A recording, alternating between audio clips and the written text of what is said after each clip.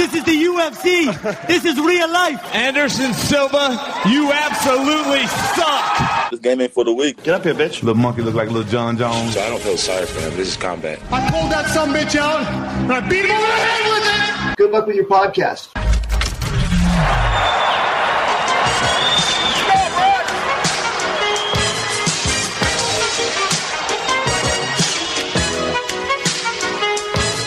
This is it. What? Lucini pouring from the sky. Let's get rich.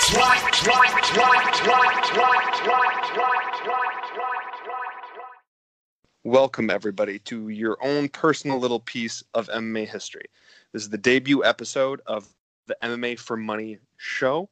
Currently, we're going to be broadcasting to you on YouTube, Stitcher, basically anywhere you could find podcasts except for iTunes. We need to hit a certain threshold before that's available on there for you guys. You may know me. I am MMA State of Mind on Twitter, or Bob Voss, your friendly neighborhood garbage man. Any combination of those things. I've been somewhat ever present on the MMA Twitter sphere, especially in terms of betting, for the last 8 or 9 years. You may or may not have caught me on multiple other podcasts, but you know what? We got one going. And you know what? There's no one I would rather have here with me to help break this stuff down and the way we're going to do stuff for this show than Mike Copenhaver, or M. Cope. Mike, how you doing? I'm doing wonderful, man. A pleasure to be here with you. Now, you may remember me and Mike on a previous show. This is going to be a very similar format. It's also going to be posted on the same site. The general way we're going to do things is we're going to review a previous card that we will have previously previewed. But so we're going to do that this time, since last time, the previous show, we previewed UFC Vancouver, so we will go into that first. Then we'll do minor announcements. Likely one will be related to the upcoming card. Sometimes breaking fight news. Currently there isn't any. And then we'll preview the upcoming card with at least a unanimous pick and or bet, or each of us may have one. There may be more in there, but you will at very least have one bet per show, which we will review the bet at the end of the show. Now, going into UFC Vancouver, which happened this last weekend, both me and Mike here really like Jim Crute. And I think he very much showed why we liked him. He showed a lot of promise early in the early goings. Even though Serkinov was able to get him down, he was able to straight just muscle the guy off of him twice and get into an advantageous position. But one of the biggest issues is he got so aggressive when he got into those positions to try to get a finish that he would get re-reversed and put into a bad spot. And Serkinov's chin is still a major issue going forward, but I think Crute has a decently bright future, given how young he is and how limited light heavyweight is. Mike, what's your impression on that fight?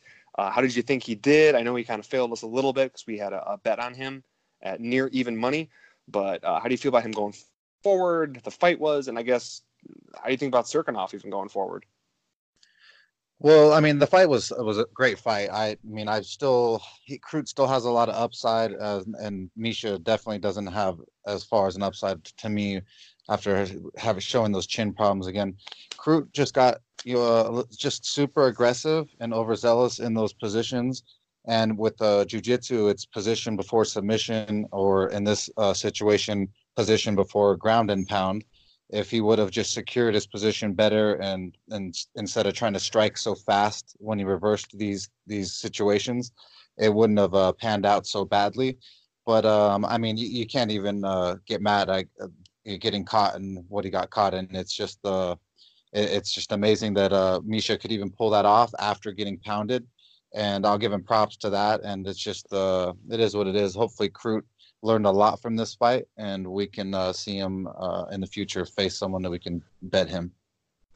Well, and I can really see his, we didn't talk about this previously, but he trained with Robert Whitaker and in his camp a lot for this fight. And I think you can really see that starting to rub off on him. Because, I mean, obviously Robert Whitaker was not a collegiate wrestler, but he has since shortened up a lot of those shortcomings he had in that category. And I think Crute is starting to go along with that, because Serkinov is before anything, Serkinov is a judo black belt, and it's one of the reasons we thought that Crute was going to win this fight is the fact that Serkinov has fallen so in love with his striking and his chin is nearly non-existent. We thought it was going to be an easy finish. But I just liked him in those ground positions. Like you said, like going back to what you said, he absolutely need to solidify his position first before he started going for any of those bombs or any of the things he was throwing. It's like he was just easily reversed in those situations. Then now the next fight we're going to talk about from UFC Vancouver is the Uriah Hall versus Shoeface fight. I have a little bit of issue with this fight. We didn't end up betting it, but I know both you and I were fairly high on Shoeface, and we really thought that he was going to win. We actually sub him, and I thought he got really close to doing it in the first round when he was on Uriah Hall's back. I'm not saying I am the best at judging and decisions, but I've watched this fight 2 or 3 times, and I thought Shoeface clearly won 2 of the 3 rounds and was actually surprised it was even a split. Like, he had full dominance of position and even threatening with submissions for 3/4 of 2 of those rounds, like clearly taking them. Yeah, he got dropped in the second, so I was just thinking that's probably they threw them that way. But in general, I thought he was pressing the action and advancing, and yeah, was just kind of shocked by the decision. Do you agree with that decision, disagree, and just overall thoughts on that fight? Yeah, that fight, I had scored it for Antonio Carlos Jr. as well. I thought he'd get it done via sub inside distance, so it didn't matter really in that way. But I thought he had 2 rounds to 1. I know that Hall had 1 really good round, but then even then, if he had 1 good round, then it's a draw, to me. So they don't give enough draws out, and it really upsets me. I mean, there's a lot of fights that they don't have to give a fighter a point over the other fighter, and I just don't understand why they don't do it more often. And then all of a sudden they'll throw a draw in a fight where we saw someone that we clearly won. So what's the draw for?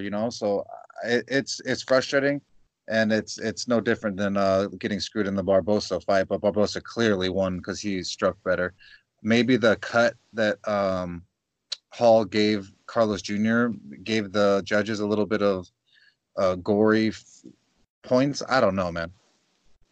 Yeah, it's beyond confusing to me. And actually, I hadn't even thought about that, but I agree with your point on draws. I don't understand what the need to not score a draw is, especially when the rounds are beyond close. I mean, I know there's certain refs out there, fairly high-profile refs, that have said in the past, if you have to score around a draw, then you shouldn't be judging. But I don't think that's true, because certain things aren't equal. Like in this fight, it's like there were large portions of the fight where Hall was just getting dominated on the ground, like positionally, all that stuff just being nullified and controlled. But he obviously did a decent amount of damage early on. So even if you weigh damage more, at what point does a third the damage compared to the control start to balance out? So I don't know. I guess that was me kind of spitballing, but I'm agreeing with you.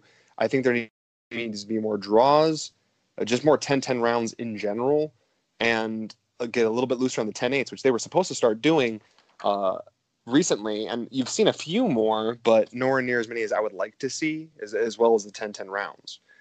Now in the next fight, I apologize in advance. I'm going to butcher this last name, because just when I thought I was starting to understand the way Brazilian last names go, this guy had to completely mess with me. So Michel Pereira, I'm going to go with, just because it's the 1R rather than the 2, but I'm likely wrong on that. I apologize. Versus Tristan Connolly. I originally stayed away from this fight mainly because late notice, and Pereira was on at such a huge such a huge favorite against Tristan Connolly, who had stepped in his native Canada. And I think I only saw one person right out picking Tristan Connolly, CJ Safdie from the Dogger Pass podcast. He had picked him, but other than that, I didn't see a single person. So I just stayed away from it. So Mitchell, I'm gonna go with that, misses weight. After he misses weight, does a backflip celebration at the weigh-ins, which he doesn't quite make, and then does so much capoeira style movement in the first round that he gasses. Later on says that wasn't the reason that he gassed. I guess, is he just a UFC hype job or like a legit talent? Like, I'm not saying like he's going to fight for a title one day, but like, is he even going to stick around in the UFC? Yeah, I mean, I'm not gonna lie, he's super super entertaining. I mean, I knew though after watching my brother, being in a couple UFCs, I know that adrenaline dump and how much it takes to just give that performance even before he got in the ring. It was like he had a round and a half fight before he even stepped in the octagon, and then he starts doing just jumping jacks and somersaults and all kinds of backflips and I don't even know what. But Connolly is the real story, man. I mean, talk about being outsized and no everyone counting you out, and then you come in your own country on 6 days' notice and put on this performance and show the grit and heart that he does.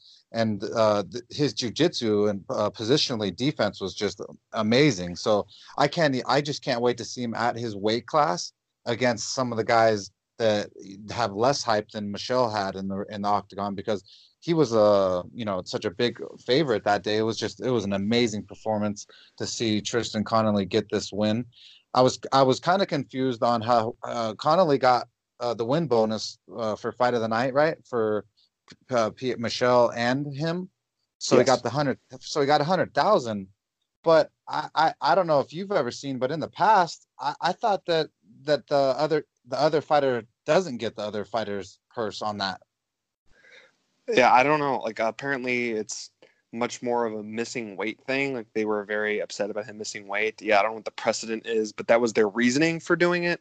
But I agree with you. I'm pretty sure in the past I have seen it where even though the guy missed weight, he still got the bonuses. But now they're making all these random rules on how you can or cannot get a bonus that are somewhat secret, apparently. Like, if you remember, I want to say it was 3 to 4 years ago, Iaquinta had said because of him trashing a hotel room that he was going to be ineligible to win a bonus for like 3 or 4 fights, which, as far as I know, isn't any like solid rule. It's kind of like situation dependent. So yeah, I'm not really sure about that. But that was a point we're making from before when you were talking about the size thing. It's not just that Michelle missed weight. It's that this was a welterweight fight. He missed by 2 pounds. He used to fight at middleweight, so 185, so 170 to 185. But either way, Tristan Connolly has fought as low as 145, and more recently has fought at 155. So, all hydrated up, there was likely a difference from anywhere between 20 to 30 pounds between these guys, and Tristan Connolly still pulled it off. So, like, what's your thoughts on Tristan Connolly going forward? Canada's always looking for a big star or a new star. I'm not saying he's necessarily that. This is super early on for that. But like just skill wise, how do you see him falling in the division, especially when he goes to lightweight, like you talked about?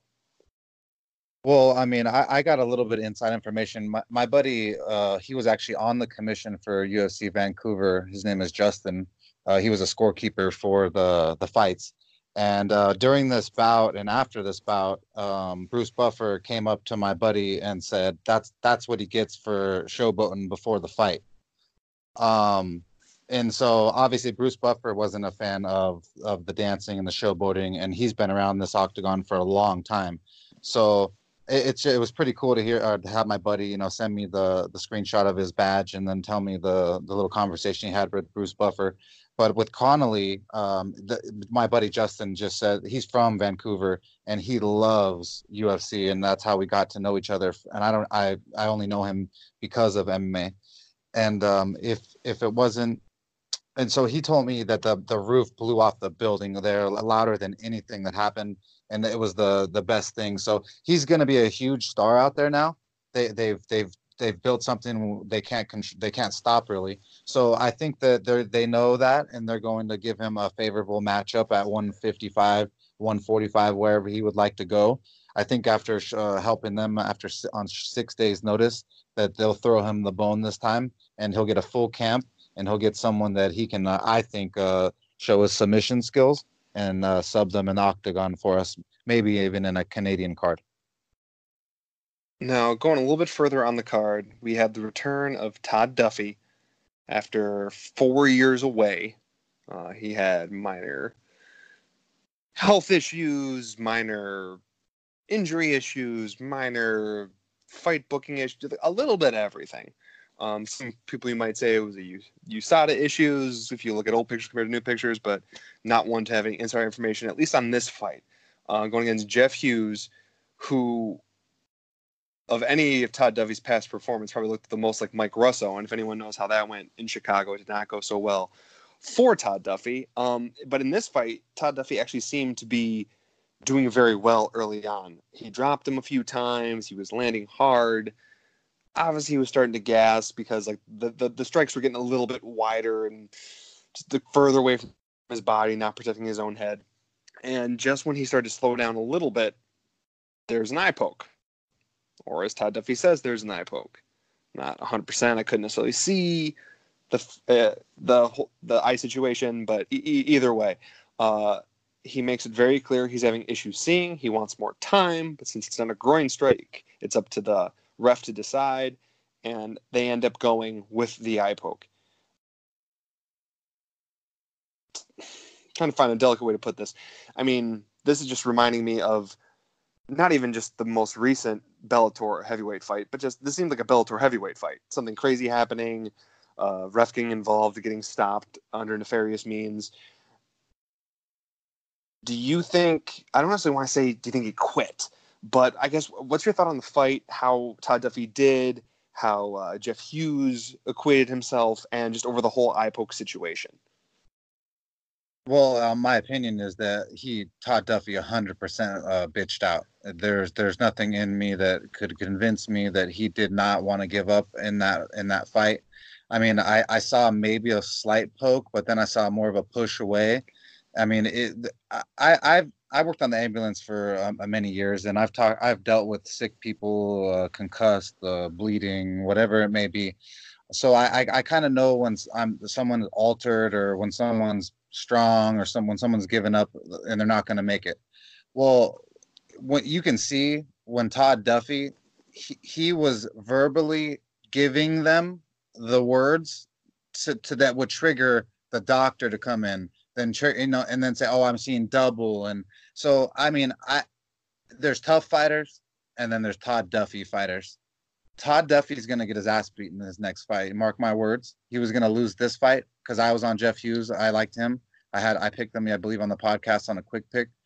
But I 100% Todd Duffy bitched out. He definitely didn't look bad for the first 3 minutes or whatever. He looked decent, but he looked so winded and scared and forgot what it was like to be in there and was so gassed. He was looking for that way out, and he found it. Definitely a possibility. Him no showing any podcast or radio interviews the week after the fact isn't looking too good for his case. Now, going to the co-main event of UFC Vancouver, we're going to talk a little bit about Glover Teixeira versus Nikita Krylov. Now, I've been high on Nikita Krylov for a very long time. I've been waiting for him to hit that peak on where I think he can be. But I don't necessarily think it's championship level, but kind of how when he's on his winning streaks, he seems like he's the guy. He seems like he's the guy that has the exciting fights, has the finishing ability. He's going to go for broke every time. So he's going to be a tough out for everybody, which is going to keep him in, let's say, the top 5 of the division. But then you have a fight against Glover Teixeira, where as much as Glover Teixeira has that veteran savvy, and he used it for sure, he just out-techniqued him on the ground. And, I mean, Krylov seems to be, the superior athlete, but I just don't know if he's ever going to, shorten up those... I was just about to say shorten up those shortcomings, but sure, why not? We'll go with that. I don't know if maybe a camp change will do. I don't know much about his camp, but it's definitely not one of the main ones. So I guess what's your idea on the fight, the matchup? I know you liked Krylov. I did too. I got scared away just by how smart Glover's been with how he's fought at the past few hype jobs. And then as far as Nikita Krylov, I guess, is he all or nothing? Is he the fighter that is going to go all out and get that first or second round finish, or he's just going to lose? What do you think about that? Yeah, I mean, he reminds me of White OSP right now. So I just he just disappoints me. He's got a lot of skills. He gives me 1 or 2 rounds every once in a while. He shows up and looks good for those 2 rounds, and then he doesn't show up at all. I'm so disappointed in him. I'm very thankful that I've made a rule a long time ago that I've repeated many times, and this will be the first time on this podcast, is I do not like fading the OG fighters. And Glover Teixeira qualifies times 10 for the OG MMA fighter. They're too savvy. They're too skillful. They're like the Diego Sanchez that just don't want to die when you want them to die. Like they just keep coming. So that one little rule of mine saved me, because I love Krylov a lot personally. And if I would have put my heart on it, I would have ate my ass and everything. So I think that thankfully, like I said, you make certain rules. And another rule that I have is heavyweight fights. I don't like betting heavyweight fights. It's very, very rare where I'll ever give one out. It's just because one hit behind the head and all of a sudden your fighter is just gone, and it gets ridiculous. So I disappointed in Nikita Krylov, but Glover Teixeira, man, look at his age, be doing what he's doing to these young kids. It's really impressive, because he's one of the only guys that's kind of just got a thing going on, a win, a lose, or and he's got it's decent. Well, and how crazy is it? It's like, I mean, I was looking at his record not long after this fight took place, and his only losses are to the 3 best guys to ever grace the division, at least in my opinion. It's like John Jones. He lost to Gustafsson, lost to John Jones, and he lost to Rumble. Yep. It's like there's definitely worse guys to lose to, and a lot of the other guys at light heavyweight have lost to such guys. But and he had the decision loss to Corey Anderson. But Corey Anderson is kind of floating around that area, other than the fact that his chin isn't the strongest. Like if Anderson had a vintage Glover type chin, I would put him in the top couple of the division. It's just he can't quite take the beating, and he doesn't have the raw power. But to only lose to those guys, and I think Glover is on this. I think this marks a 3-fight win streak. Yeah, it's crazy. Yeah, and at light heavyweight, it's like if John Jones wasn't champion, if anybody else was champion, he would probably be fighting for the championship right now, because to have that type of win streak at light heavyweight is few and far between. But he's kind of in no man's land, training in his garage with almost no training partners. I mean, Shoeface, I believe, is in his camp, and I don't think there's anyone bigger than a welterweight that is in his camp except for himself. And the fact that he's still doing the thing, I mean, it's impressive. I can't talk down on him. And I want Krylov to be that guy so bad, but I bet him pretty big in his return fight against Jan Blachowicz. I mean, that wouldn't be the first time that Jan Blachowicz has cost me some money, but I bet him there too. Yeah, but I just same thing. Like he has the speed, he has the killer instinct. He's like all the stuff you want, but then like the bases he doesn't have. He has like all the flash, but none of the base. It's very frustrating. Now before I hyperventilate talking about how Krylov is not who we want him to be, we're gonna move on to the next fight, which I know made me happy. I know made you happy. On the other podcast, we straight called this fight.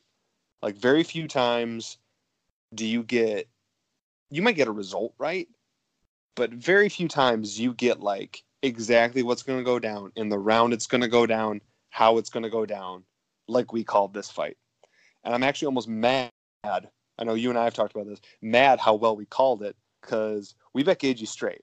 Okay, it was right after the price dip, after everyone was freaking out over his eye infection. Okay, if you ever hear anything about Gagey's eye, don't worry about it.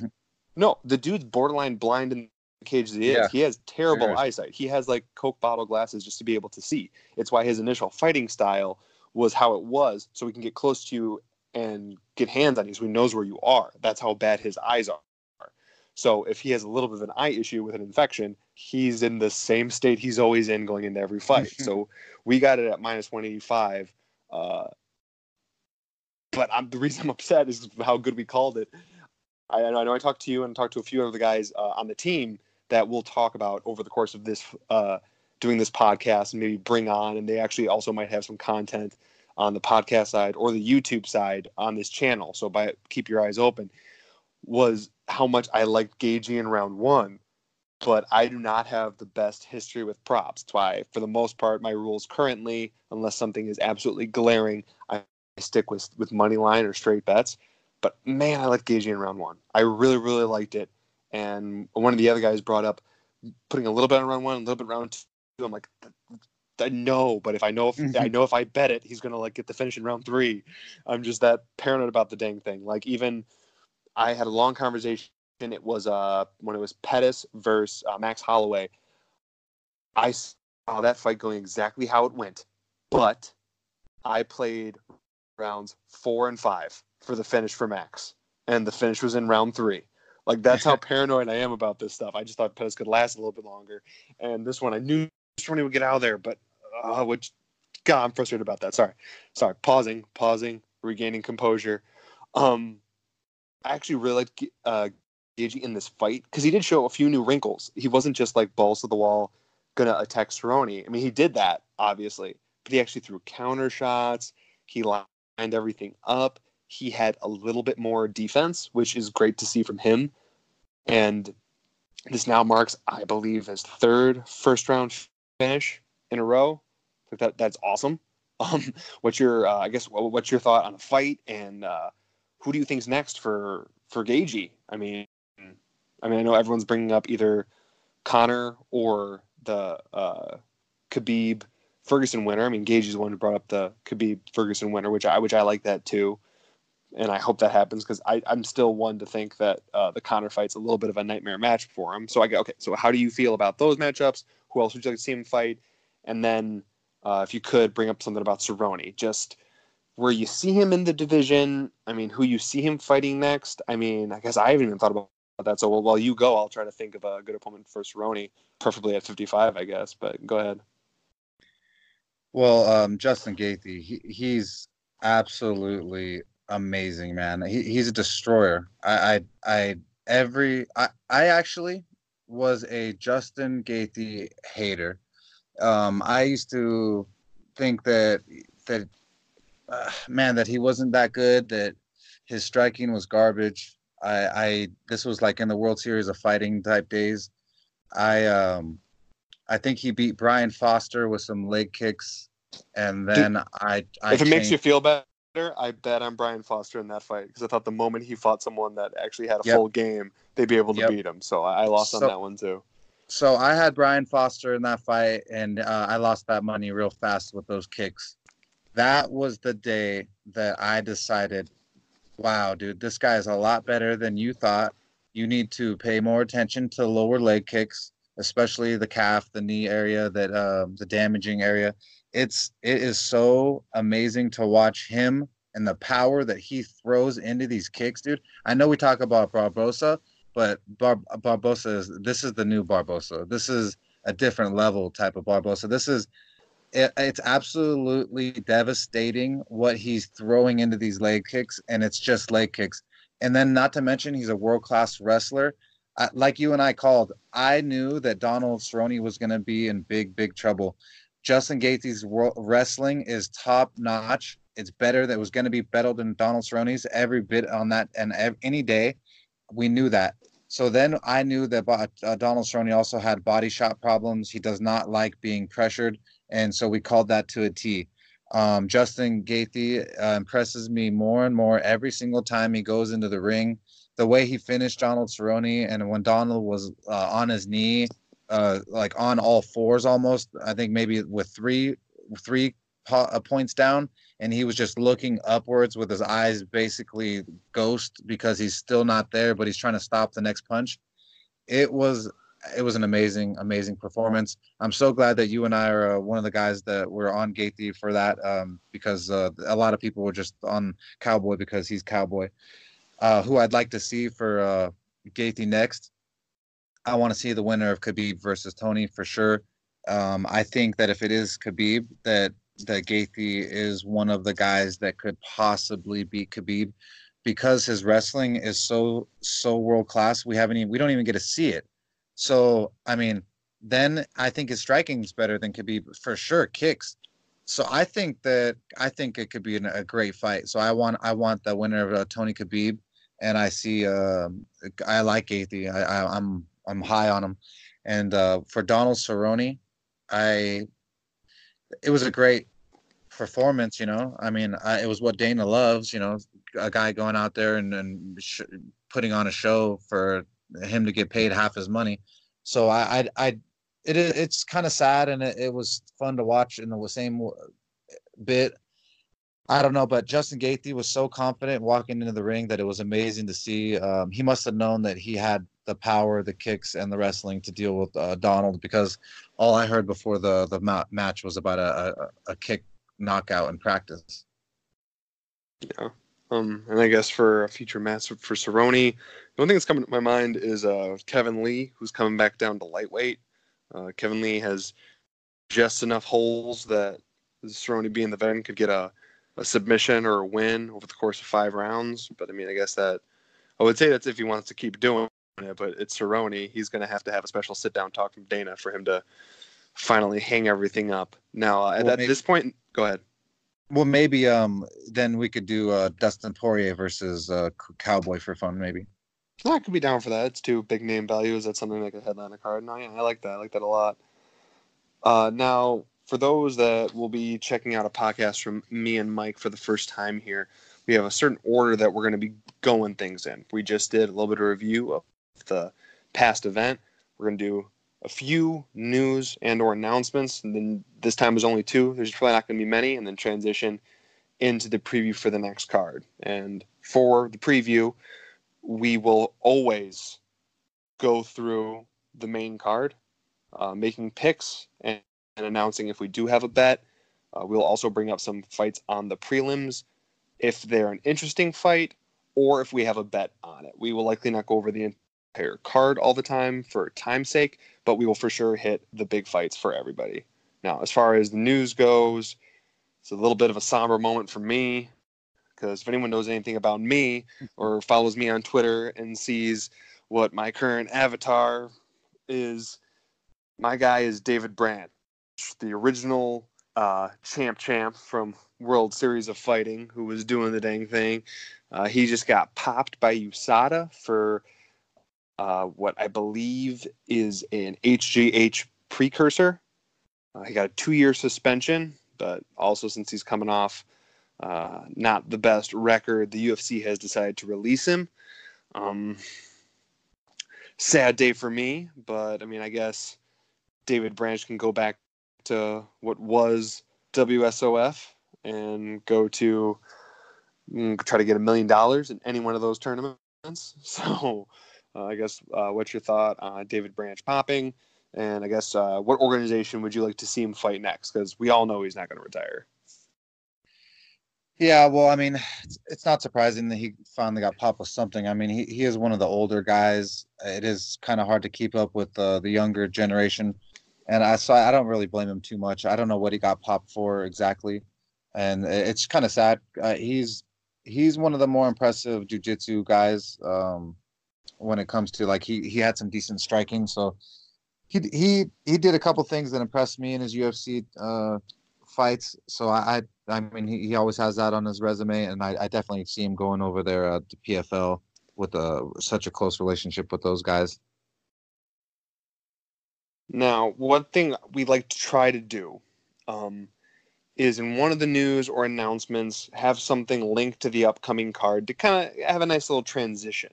Now, if anybody was a fan of the sport in 2012, obviously not that long ago, but in the early goings of the Fox deal, Jeremy Stevens got put in jail for having an outstanding warrant for his arrest. Now, this is a big deal because he was also supposed to be main eventing Minneapolis card against Dean Thomas. Okay? Now, Dana loves Jeremy Stevens. Always has. Stevens has been in the UFC since 2007 when he was 20, I think. So Dana was this is the part of the story that not a lot of people know. They know that Dana tried to bail him out. And that was the extent of it. They heard that he went to great lengths to try to get him out. He wasn't actually ever able to get him out. But the little tidbit of news that came out today on SB Nation was that Dana was currently in a meeting with Ronda Rousey. So when this all went down, he went with Ronda Rousey. He grabbed $150,000, went to this jail to try to bail him out, and they still wouldn't release him. Now, first off, that's just absolutely bonkers and crazy. And just bringing up a nice little tidbit of the B side of our main event. I'm only saying B side because it's in Mexico and he's fighting Yair Rodriguez. Now going into that actual fight card, this is for UFC Mexico City. Now, the first fight we're going to talk about was brought up by Mike, so in a little bit I'm going to tee him up to talk about it for the most part. But it is Angela Hill against Ariane Carnelossi. Angela Hill is the minus 150 favorite. Ariane is plus 130. Angela Hill is a Muay Thai fighter who also likes to get pushed up against the cage by stronger people. Now, go ahead, Mike, because I know you have a little bit more insight on the actual matchup itself. Yeah, Ariane Carlossi, she is a really, really aggressive girl. She, if you go and watch tape on her, she is very, very much like Jessica Andrade, but I think has a little bit better striking earlier on. So I just see this as a very good debut against Angela Hill, who we all know is very, very small. She thin too. She doesn't have a good base. She's pretty easy to back up against the cage and throw bombs to and knees. If you look at Carnelossi's tape, the way that she throws knees in the clinch and the way that she throws punches, she throws them to hurt somebody. She is not playing games. I see her as a very good value as an underdog. I think that in girls fighting in general, they should almost all be pick'ems. I know they got Angela Hill as the favorite because she's just had more UFC fights, right? Well, it doesn't mean that she's going to be able to take these knees to the body from Ariane. If she lands a couple of these knees to the body that I'm talking about in the devastating fashion that I know she can, she's gonna hurt Hill pretty bad. So I don't know if she's gonna finish Hill, but I think she can get a decision win and press some people. So I think if anyone likes a little underdog shot on the girls' fight, I think this Ariane chick is definitely value. So if you had to pick one based off value, who would you pick in this fight? Oh, Ariane Carnelossi. I money line. I just see her winning. Maybe Hill could win the first round, but that's going to be Ariane's best round. So I just don't even see her winning the first, and that's me being a little biased, but I think that this is a great spot for Ariane to unload on Angela. Yeah, I'll agree with you there. And so I'm also picking Ariane. Now, these picks are not bets. These picks are just the sides that we like, sometimes with the odds favored in, and sometimes just the matchup. But when we do have bets, we will let you know, and then we'll also review those at the end. Now, the next fight is Martin Bravo for Steven Peterson. It is currently minus 110 apiece. Pick 'em fight. What way are you leaning in this one? Well, the only thing that scares me is this is in Mexico City, and the elevation is a very, very big factor. So the cardio in this matchup is obviously is a native Mexican versus a white guy from the USA. So I don't like the fact that Bravo probably has the cardio advantage, but Steven Peterson has, I think, the better striking, and I think has good enough takedown defense to withstand Bravo. Bravo does not have a good chin. He's shown that, I think, when he got clipped and knocked out in his tough finale fight. And I would favor Steven Peterson in this. I like his aggressiveness and his striking. This is where we have a little bit of dissension. I'm actually going to go with Martin Bravo on this one. Again, this is just a pick, partly because of the fact that it's in Mexico. Not necessarily even the cardio and the elevation, although I do think that will be part of it. I just think there's a series of fighters on this card. There's the two main gyms in Mexico, as far as I'm able to ascertain. And Martin Bravo is on one with probably 3/4 of the other card. And I just get the feeling that if it's close at all, which I think it will be, I think this is actually going to be a really, really good, entertaining fight, but close, that the decision is going to sway Martin Bravo's way. So that's the reason I'm leaning for him, even though I do agree that Peterson is the better striker. I just think if it's close at all, which it has a chance to be, the judges are going to go with Bravo. So as far as a pick, but no bet, I'm going to go with Bravo. Now, in the next fight, go ahead. You got to factor in the home cooking, just like you said. Oh, absolutely. Okay, now this next fight, I highly doubt we're going to disagree on this one, but is this borderline embarrassing how much of a showcase fight this is going to be? Okay, this is Irene Aldana versus Vanessa Mello. Okay, now Irene Aldana is minus 535 against Vanessa Mello at plus 420. Now, when they first brought in a bunch of the female Mexican fighters into the UFC, the two people they were grooming from the beginning who trained in the same camp is Irene Aldana and Alexa Grasso. Alexa Grasso had a little more success early, but either way, they've been grooming these two women. And I'll just go ahead right away. I just think it's an absolute showcase fight. They want her to do well. They want her to be a star here. And I'm not any breaking news here that I'm going to pick the gigantic favorite, but I think she's rightfully the favorite. Minus 535 is getting a little bit crazy, but at this point, everyone's parlaying her up. But I think she's superior almost everywhere and is probably going to cruise to a pretty wide decision. No home cooking needed for this one, in my opinion. What do you think, Mike? Yeah, I've been following Irene Aldana and Alexa Grasso since they started this little journey, and the UFC started grooming them like you spotlighted. Who is Vanessa Mello exactly? And her debut fight is versus Irene Aldana. I mean, that doesn't sound or look good. Aldana should style on this girl and do whatever she wants to do to Caramello, Vanessa, whatever her name is. And I just the UFC wants Aldana to win. She's a star in the making, for them. And I 100% this is a parlay piece. And the only way this gets broken up is some crazy judges. Oh yeah, and because Irene Aldana has shown a pretty good chin. Her boxing is crisp. She's got decent sprawl. She actually moves fairly well laterally. So and even just being able to move laterally and strike, that's going to put you ahead against 3/4 of the female divisions. Now, going on to the next fight, this fight actually, I will go first on this one because I do have a bet in this next fight. The next fight is Brandon Moreno versus Askar Askarov. Brandon Moreno is a tough alum. He did not win tough. He lost, I believe, it wasn't in the finale, but just before against Pantoja. He actually rematched him later and still couldn't beat him, but has a win over Dustin Ortiz. Currently, his only two losses actually in the UFC are versus Pantoja and also against Sergio Pettis, two of the higher class of the flyweight division.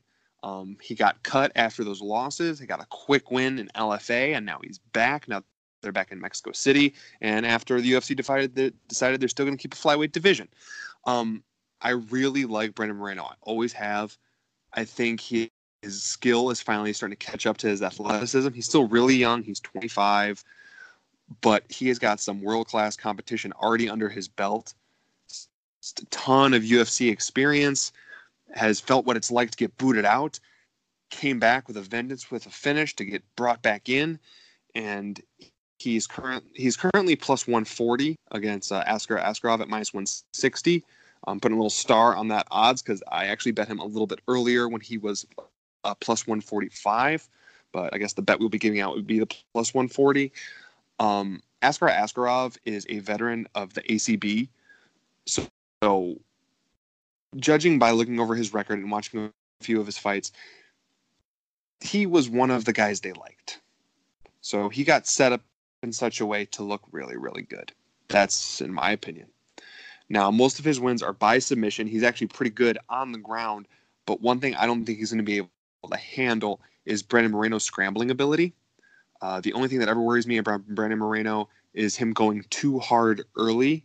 It's kind of a young guys thing, going too hard early and then fading later. It's what hurt him so bad against Sergio Pettis, because if you rewatch that fight, he 10-8'd Sergio Pettis in the first round. It was utter domination. But he did not get the finish. He slowed down dramatically and then lost the rest of the fight. Now, also, this Askar Askarov is no Sergio Pettis, but he's decent. So if this was a pick'em fight, I might stay away. I still like the Moreno side, but I'd probably stay away. But to get such big dog odds on Moreno, on a guy who I think should be even slightly favored in this matchup, I can't turn it away.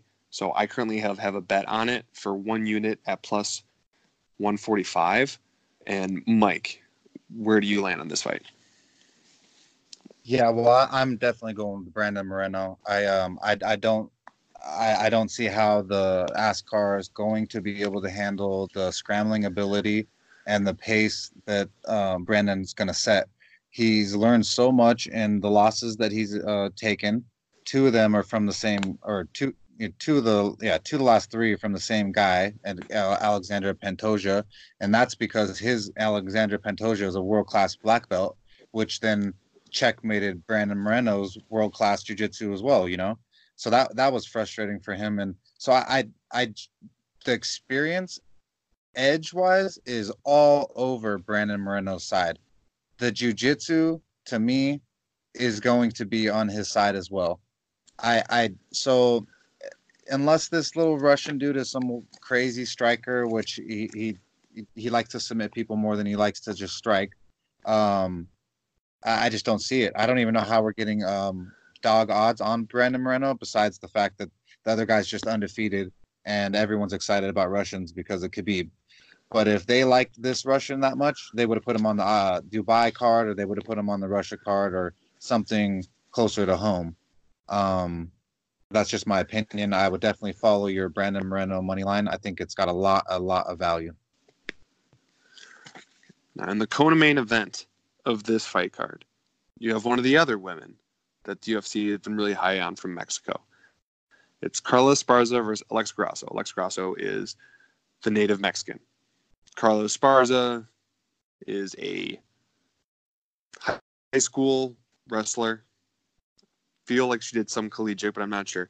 But she has more of a wrestling base than most other women, especially in this division. This is 115. Alexa Grasso has the boxing background. It's actually pretty slick. How do you see this fight going, Mike?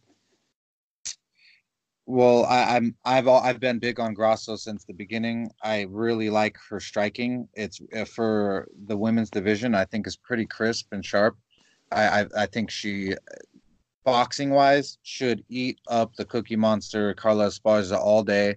I don't see any edge there besides Carla Esparza's wrestling, and possibly could get a submission, but I don't see it. I think this is the end of Carla Esparza's road.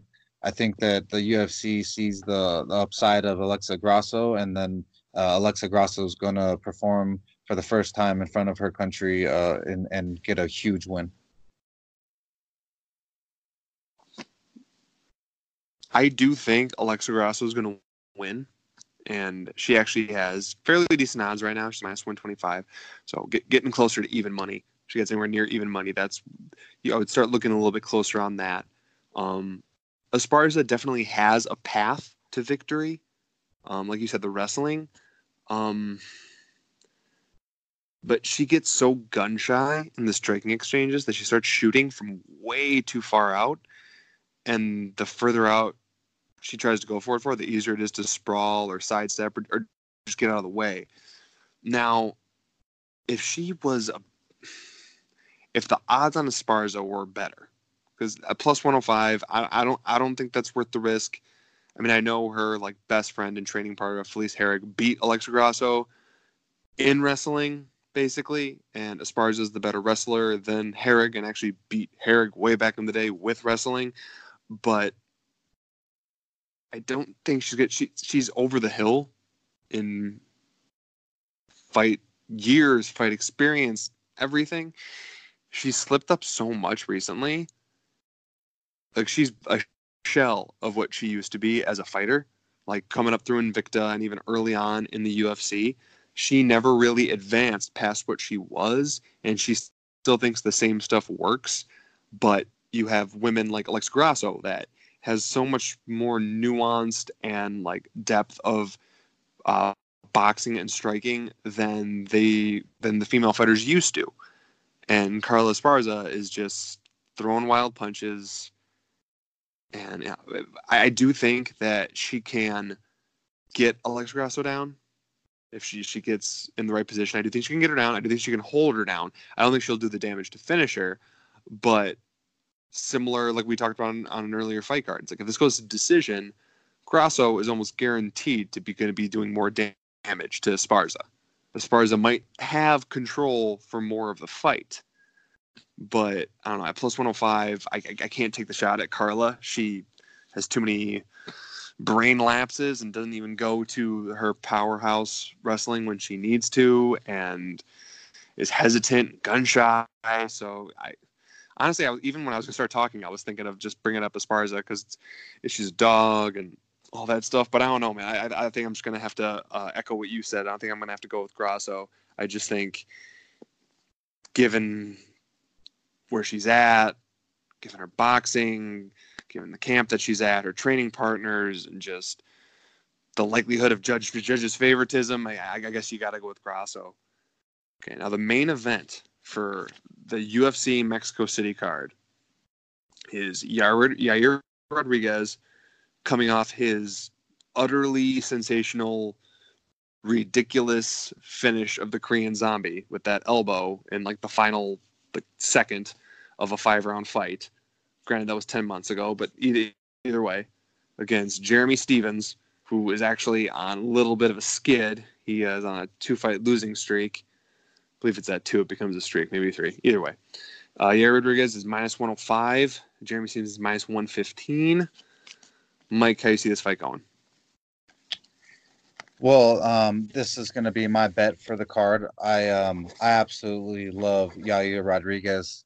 He's the type of mixed martial artist with some flash that I can get behind, unlike Michelle Pereira, that doesn't have it all to back it. I think that Yair is so devastating in so many different ways and so diverse that Jeremy Stevens, just like he got styled on by Zabit last fight, is gonna get styled on all over again by a different guy with a different style. I don't whether it's kicks or a punch or some spinning kick, whatever it wants to be from Yair. I mean, it's gonna be amazing in my eyes. I just don't see Jeremy Stevens wanting to take the body shots that Yair can dish out with kicks and punches, and so I think it's going to add up over time. And I just think that Yair can. I think he's going to win this fight easily, but almost possibly finish Stevens. So I'm going to be laying down the money line for Yair Rodriguez, and I got him at negative 113. I don't know what he's at right now. He is currently minus 105, so that's actually a good thing. So anyone listening to this now, anyone listening to this now, so it's actually gone down a little bit, which is good for you. It's like you want the closer to even money or even plus money if possible. In terms of this matchup, from my point of view, I echo a lot of the same things Mike said. I'm going to focus a little bit on Jeremy Stevens because as good as Yair is, and he's very good, I think it's some of Jeremy Stevens' shortcomings that are going to be the way this fight goes.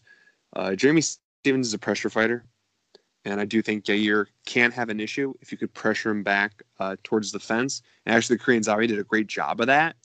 In general, I do think the Korean Zombie was winning that fight before he got finished, although it was close. Like Yair wasn't getting blown out, but I do think Korean Zombie was winning, at least winning that round, which eventually got a close but winnable decision before Yair got the finish. But that's one good thing about Yair. He always has the possibility of a finish. Now, as much as Jeremy Stevens can be a pressure fighter, he has a couple different kinds of pressure. He has smart striking pressure where he is going to back you up. He's going to do slight dips. He's going to back you up against the fence, and that's where he's going to put on his serious power because he does have some serious power when he plants his feet. He has knockout power. But with as much as Yair moves, I don't think he's ever going to get the chance to plant his feet and throw with all his power.